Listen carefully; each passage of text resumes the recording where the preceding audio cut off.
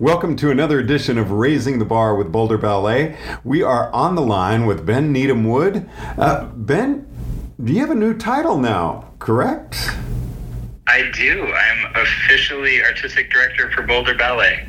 And when did that become official? So my first day was, technically it was April 1st. Wow, I just said April. August 1st. So August 1st started this new season. Wow, and I mean, you're really hitting the ground running because you have got a lot of projects coming up. Yeah, one of the big things about any preparation for any season with a major ballet company, you need to be planning that more than months in advance, years in advance, to really make sure that you have the right creatives in place for it. And so one of the things that I'm fortunate to have going into this next season is that Claudia had already done an amazing job really curating a season with some incredible choreographers. But from the moment that the selection committee kind of knew where they were headed with their selection, that was really where I knew that we needed to start making sure that we had all of our ducks in a row to gear up for this, for the 40th anniversary of Boulder Ballet. So to be taking over at this point where it is the company's 40th anniversary season, we wanted to make sure that we had a lot of awesome productions lined up for our audiences to enjoy. Can you share some of the choreographers who you're going to be performing their work? Oh, totally. So one of the first ones that we're going to be presenting, and this is actually what's going to start our entire season for the dancers, is the very first week of our season, we're going to be working with a repetiteur. His name is Matthew Dibble, and he's going to be teaching the company a work called Junk Duets by Twyla Tharp.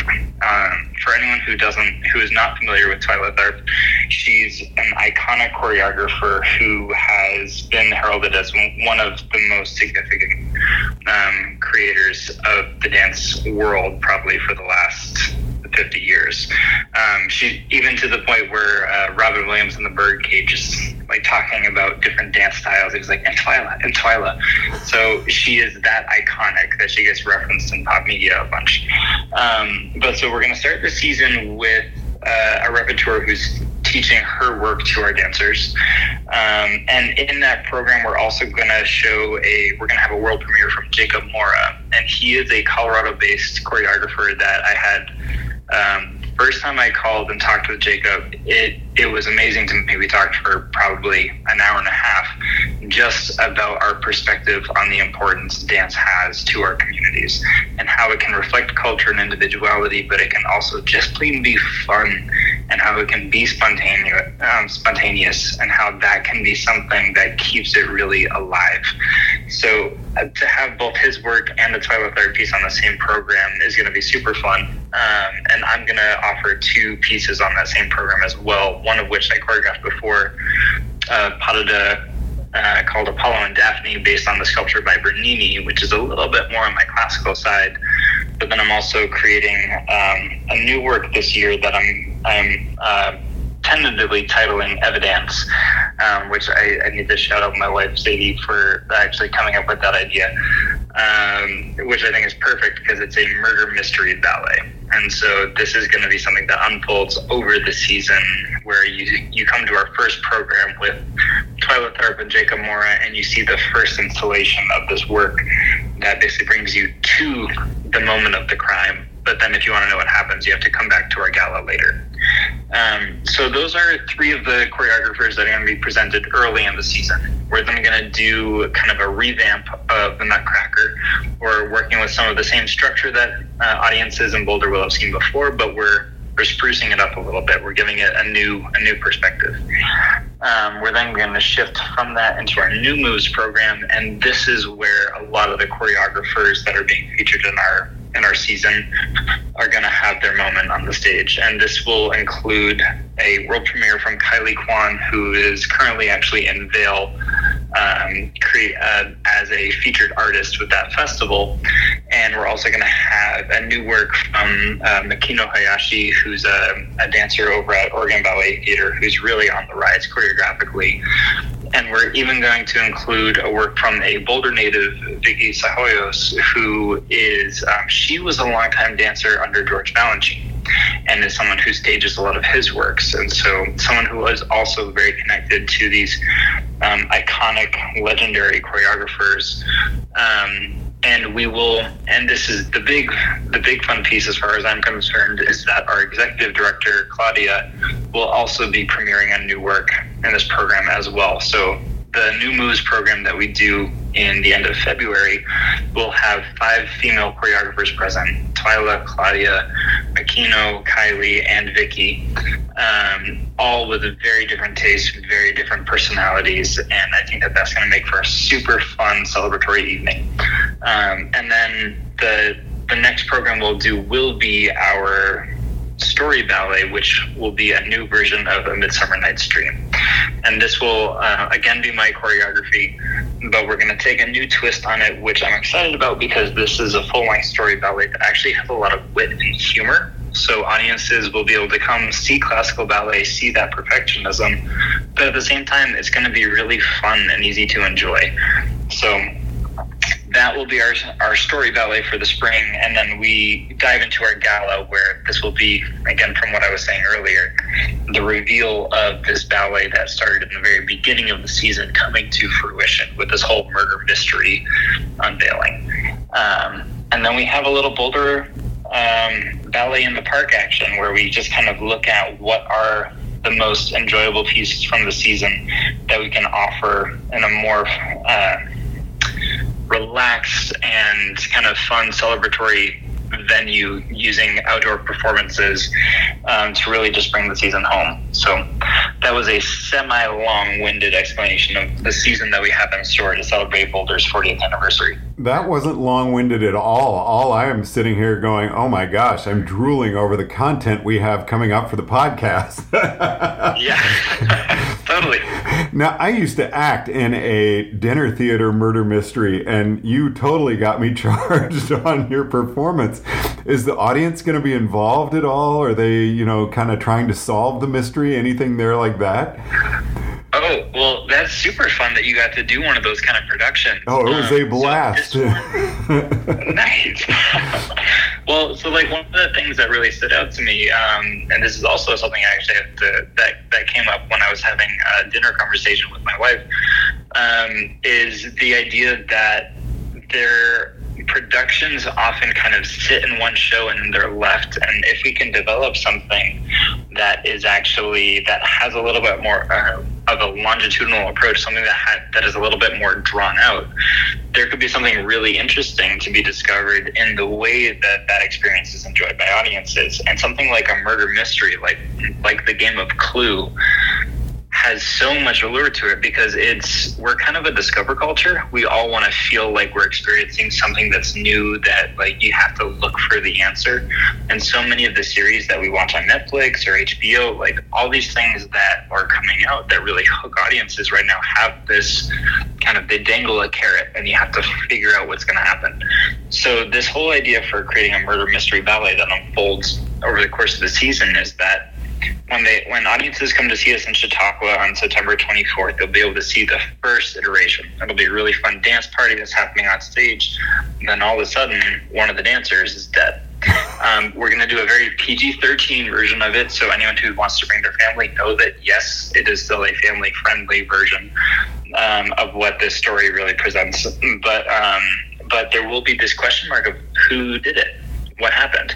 And so our plan from there is to actually release little tiny videos that are all nuggets of information, little clues. And the fun part will be allowing the dancers to actually infuse their characters with a little bit of their actual personal story, so that as these little videos come out, you're going to be seeing who these dancers are, but you're also going to be seeing little notes about their character that should offer a little bit more perspective for people to guess at who actually did the crime. And then it's all going to culminate in our 40th anniversary gala, which is our Ruby anniversary. And in that performance, in that event, we'll have a whole new section of the dance that reveals who the murderer was, but is really just done in a light and playful way to say, like, thanks for following along in the story this year, but really thanks for being a part of what this company is celebrating, which is innovative art that should be at the forefront of what's happening in Boulder's community for years to come. So that's kind of the idea behind that whole murder mystery at the dance. I love it. Now, what's the attitude of the company dancers? They must be really excited about this. So here's the honest thing: they haven't started yet. So when they listen to this, it might even be one of the first moments that they've heard about it. So the company artists are going to start on August 23rd. So they still have a little bit more than 2 weeks, almost 3 weeks before they're going to be in the studio getting ready for the season. But it will be one of those things where as soon as we're done with Twyla Tharp's ballet Junk Duet, the next thing we're going to go into in week 2 will be the start of this curation. And so we're going to talk a lot more about these characters, about how we're going to develop this. And so it'll be something that I hope they're really excited about. One of the things that I enjoy the most in the choreographic process is being able to collaborate with the artists to make sure that it is something that they feel personally connected to, and also knowing that everyone's comfort within the creative process is going to have individual highs and lows as well. And so that's kind of where the fun of this really lives, is that as we're developing this ballet, all these dancers are going to be encouraged to figure out what is it about their character that makes this performance more enjoyable for them, and how can we develop it over the year to the point where they feel like they have actually grown in their understanding of presenting a character throughout the season that feels connected to who they are as an artist themselves. Now, we are in August, and August always surprises me because it blows me away that it ends with tryouts for a holiday performance. And you have Nutcracker tryouts coming up this month in, 3 weeks? Oh my gosh, yes we do. August 27th, I think, is the date for the Nutcracker auditions for the school. Just blows me away. I mean, is that something that you're also going to be involved in, or are you much more involved with the company productions?